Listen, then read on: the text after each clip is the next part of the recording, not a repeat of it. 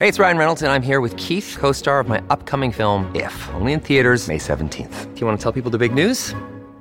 All right, I'll do it. Sign up now and you'll get unlimited for $15 a month and 6 months of Paramount Plus Essential Plan on us. MintMobile.com/switch. Upfront payment of $45 equivalent to $15 per month. Unlimited over 40 gigabytes per month. Face lower speeds. Videos at 480p. Active Mint customers by 531.24 get 6 months of Paramount Plus Essential Plan. Auto renews after 6 months. Offer ends May 31st, 2024. Separate Paramount Plus registration required. Terms and conditions apply if rated PG.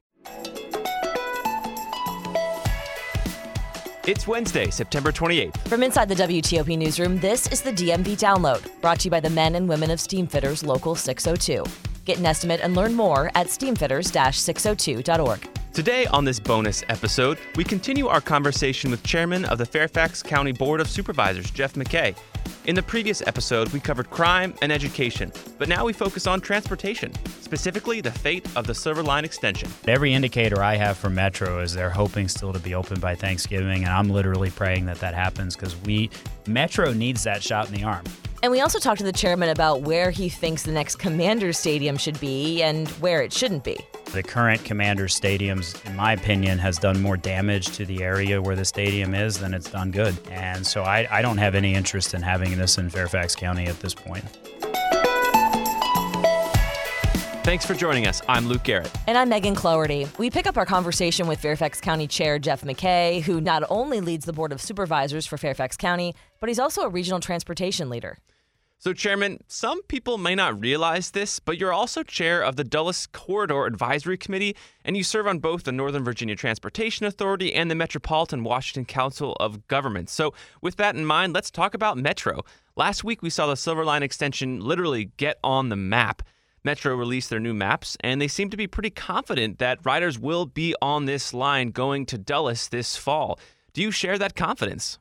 Well, I'm confident. I don't know if I'm as confident as Metro is, just because we've seen these dates slip so many times before. The latest that I'm told is they would like to be open by Thanksgiving, and there's some symbolism to being open by the Thanksgiving holiday when your literal new line goes to an airport. And so I'm very hopeful that we can achieve that.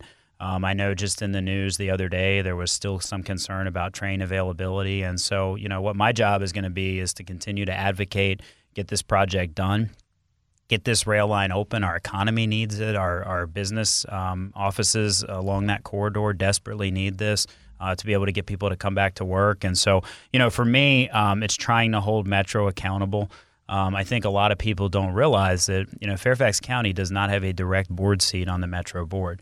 And so we're kind of in the rafters always, yelling our concerns to Metro, but not at the decision-making table, which in my mind is a huge flaw in the way Metro is set up. But what we're going to continue to do is push hard for them to get this line open. Obviously, we want it to be safe. Obviously, we don't want to be on the hook for any construction problems down the road that then would have to be paid for by us. And so we have to protect our interest in doing this. But every indicator I have from Metro is they're hoping still to be open by Thanksgiving, and I'm literally praying that happens because Metro needs that shot in the arm. They need to be able to increase ridership. They need to open new shiny stations. They need to do something close to what they said to the public in terms of timing. But if this gets delayed again, it just will underscore a lot of frustration people have with Metro about transparency and ability to get the job done. So I am praying literally daily. We're looking at Thanksgiving. I mean, that's 2 months away. I just don't. I've driven past that. It doesn't look like it's going to take 2 months. I'm not a construction expert, but well, the work is finished. What they're doing now is testing. They're testing a lot of the systems. So there is a period of testing that they're required to do once they are operating trains in and out of those stations. Right. And so there's operations out there happening. The construction itself is done. The real question at this point in time is, will their testing be finished? And will they have enough train cars back on the tracks because of what happened with their latest series of cars? Right. Will they have enough train cars back on the tracks to be able to run service out there is the question at this point, more so than it is the construction completion, which is done. I think I'm thinking past the Dulles corridor, but the 7,000 series have been coming back online. Yeah. The question is right to testing. Thank you for that clarification. And you made a reference to ridership, which also kind of references a budget shortfall that Metro is facing. Federal funds are running out. A lot of jurisdictions in this area are thinking of creative ways to try to, help this budget shortfall. D.C. has recommended or is thinking about giving residents $100 for Metro rides. Are you considering similar creative ideas? Where are you on that? Well, we're not necessarily considering similar creative ideas. We are encouraging Metro to come up with some incentives to get people back on the system, like, perhaps, removing parking fees for the first couple 3 months after the Silver Line opens, giving out fare cards to a lot of the nonprofits and charity groups and being able to support that. One of the things we did do in Fairfax County that I think long-term will help Metro is an initiative of mine, which is to give free bus passes to all of our middle and high school students. Oh, wow. And we're seeing tremendous response from our young people using our transit system. And so I think in the long run, those are your next riders of the system. Yeah. And so for people who are giving up on Metro right now, we're incubating a whole bunch of young people who are familiar with, comfortable with, understand transit, know how to do it. We need that for climate reasons, but we also need that for public safety. Transit is still the safest way for anyone to travel. And so we're trying to build a bridge to future ridership that way in the county. But I am concerned about the budget at Metro, and what concerns me greatly is that most successful transit systems across the world are supported by national governments. And here we have such little support really from the federal government. We're grateful for what they did to get through this last budget year. Right, but I think what's been proven is that type of sustained federal investment is going to be necessary for the federal workforce that predominantly uses Metro to be able to get back to some level of normalcy. And so I think there are some challenges ahead. And I think we're going to, as a region, have to talk about more sustainable revenue sources for Metro to support it, because it's too important to our region, too important to our economy, too important from an equity standpoint for people who don't have other ways to get around. It's too vital a resource to let fail. And so we're going to have some tough decisions to make. 2 weeks ago, yourself and your colleagues on the Board of Supervisors voted 9-1 to call the two highways named after Confederate generals, Lee Highway and Lee Jackson Memorial Highway, by their respective route names. That decision was a long time coming, but what are you hearing from residents about this change? Well, I'm hearing tremendous support for the change. I think, as I remind residents, we can't go back and change horrors of our history, but we can decide what we want to celebrate. And that's not changing history at all. And frankly, naming a road after someone, I think, in almost every circle you can find, is a celebratory act. And so I think, Fairfax County's changed a lot over the years. We're richly diverse.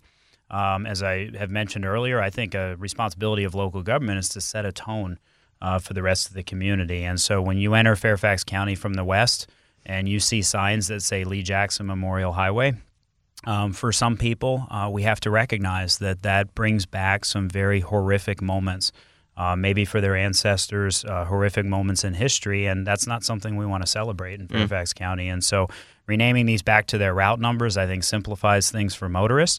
I think sends a message that Fairfax County is a welcoming, inclusive place that reckons with our history and always vows to do better. And if we can do something simple, like change street names to better reflect that, was an easy vote for me. And what I've heard from most of my constituents is support for doing that. And not losing sight of the fact that there's history still here to be told. And again, that's not the question for me. The question is, what are you choosing to celebrate or not? But I'm just devil's advocate here. I mean, is naming a road a celebration? I think a lot of people, especially businesses, that cost them a lot of money to, redo all of their letterheads, all those things. I mean, obviously the decision's been made, but I just want to make sure we talk about how contentious this was for a very long time, because a lot of people have memories on those roads. A lot of people that meant something to them that had nothing to do with the Civil War, right? I mean, can you speak to that at all? Because you were saying honoring history in a different way. Yeah. So, the financial and inconveniences for some of our business was on the forefront of our decision making. And so we put in place a grant program for people to be able to recoup those costs. We were careful when we renamed these to just take the route numbers, because they could have been being called that all along. Most people I talk to in the county actually refer to those streets as the route numbers already. Really? I very rarely ever have someone say to me, go up to Lee Jackson Memorial Highway or, Lee Highway. They say go 50 or go 29. And so I think this simplifies things for some of our businesses. And frankly, if I was a business, and I had on my letterhead a street name that offended and caused strife for some of my potential customers, I might be concerned about that as well. And so, there's a cost of doing nothing here that was not much talked about either.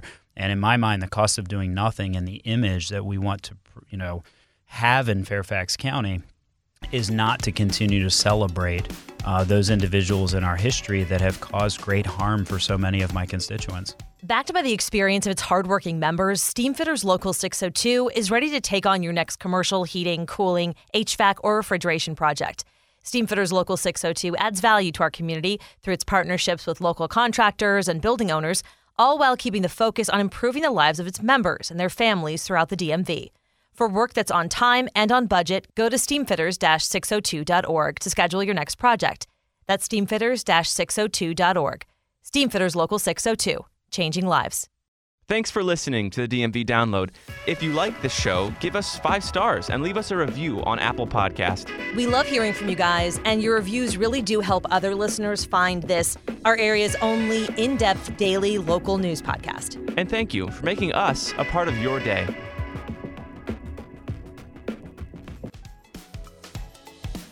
Moving to pedestrian safety, also something that everyone is grappling with region-wide, especially since the pandemic.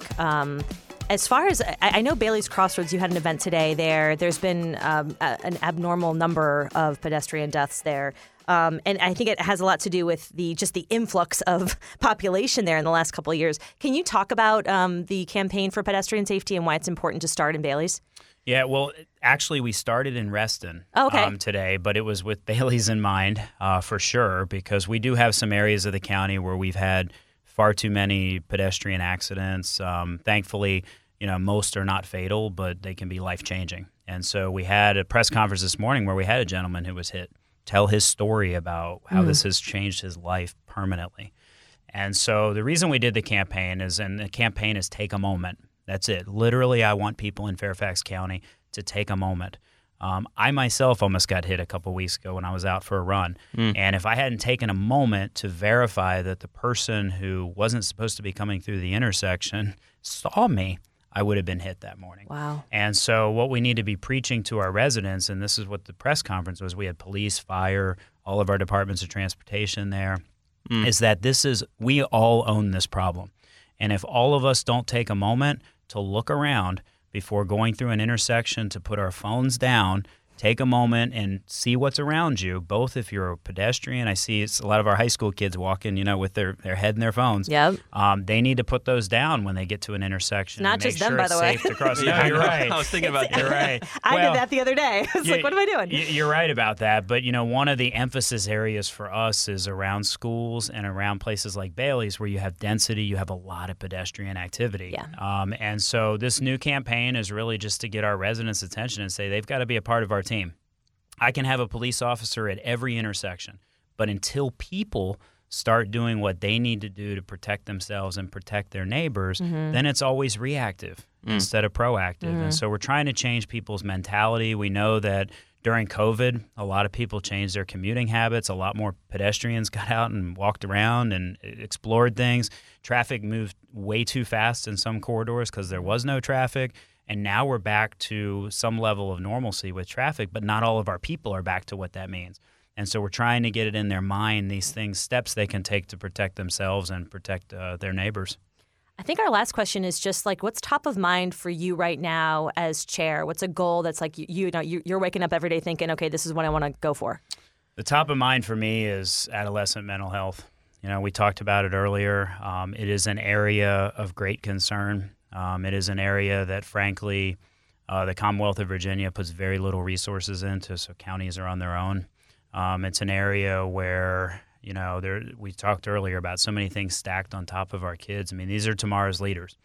And so, I facilitated a roundtable over the summer to look at, are there any gaps between school and community that some kids are falling through, either getting involved in substance abuse or have mental health issues with themselves or their families. And so, I do worry about that because the overall health of the community is necessary for everything else to work.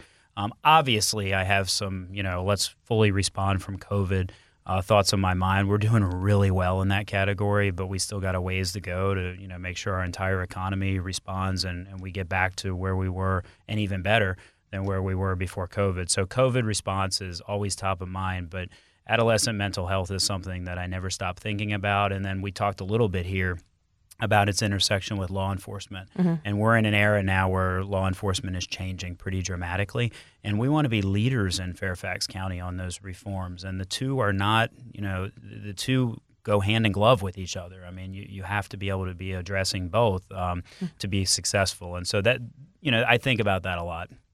One of the things we didn't talk about, and, I think we need to talk more about, is regionalism.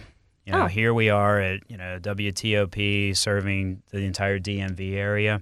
And so, Council of Governments was mentioned, some of these other groups I'm on. We have a great opportunity in this region where so many of our elected officials, and haven't been in politics for a long time, I can say this with authority, so many of our elected officials are working so well together as a region to tackle crises like affordable housing, climate change, transportation, mental health. These things don't know jurisdictional borders. And so these big, big topics, they need a regional approach so often. And one of the obligations we have as the largest jurisdiction in the DMV is to try to lead by example, but also to collaborate with other jurisdictions and make sure we're providing the best services to our region. And we are in a great sweet spot here with D.C., Maryland, and Virginia, and the political leadership right now to really, move the bar on so many of these important topics, and to recognize for most of our constituents, they really don't care if they're in Montgomery, Fairfax, D.C., Alexandria, Arlington. They want the buses to work. They want the roads to be good. They want services to be there. And so many of our people live and work in two different jurisdictions. And so as a region, we have to continue this collaboration to tackle these big issues. What popped into my mind, and I can't help myself from asking, but the Commanders Stadium, where the next one is going to be. Do you have any takes on that? Do you want it in Virginia? Do you want it, not in Virginia? I don't have a strong interest in having it in Virginia at all. I certainly don't have anywhere in Fairfax County where it would work. I think there needs to be a lot of work done on these stadiums to make sure that they're actually really economic incentives to communities instead of dead zones. The current Commanders stadiums, in my opinion, has done more damage to the area where the stadium is than it's done good. And so I don't have any interest in having this in Fairfax County at this point. Right. You're just talking about the regional issues, and I was like, that's coming up. Yeah, I mean, I will say this. Any sports venue like that doesn't have transit accessibility, in my mind, is a huge mistake. And so if I had my druthers alone, I would be putting this where the RFK Stadium was, because I think it could help with economic revitalization. But more importantly, it would be on a transit system. And to me, if the Commanders are to get people to come back to their stadium, they need to be in a transit accessible area. It just makes smart planning sense and can be done right. I just don't have any space around a transit station in Fairfax County that could even accommodate something like that. Yeah. It arguably may be more important than the quarterback is actually being on a metro. Yeah, I think it is.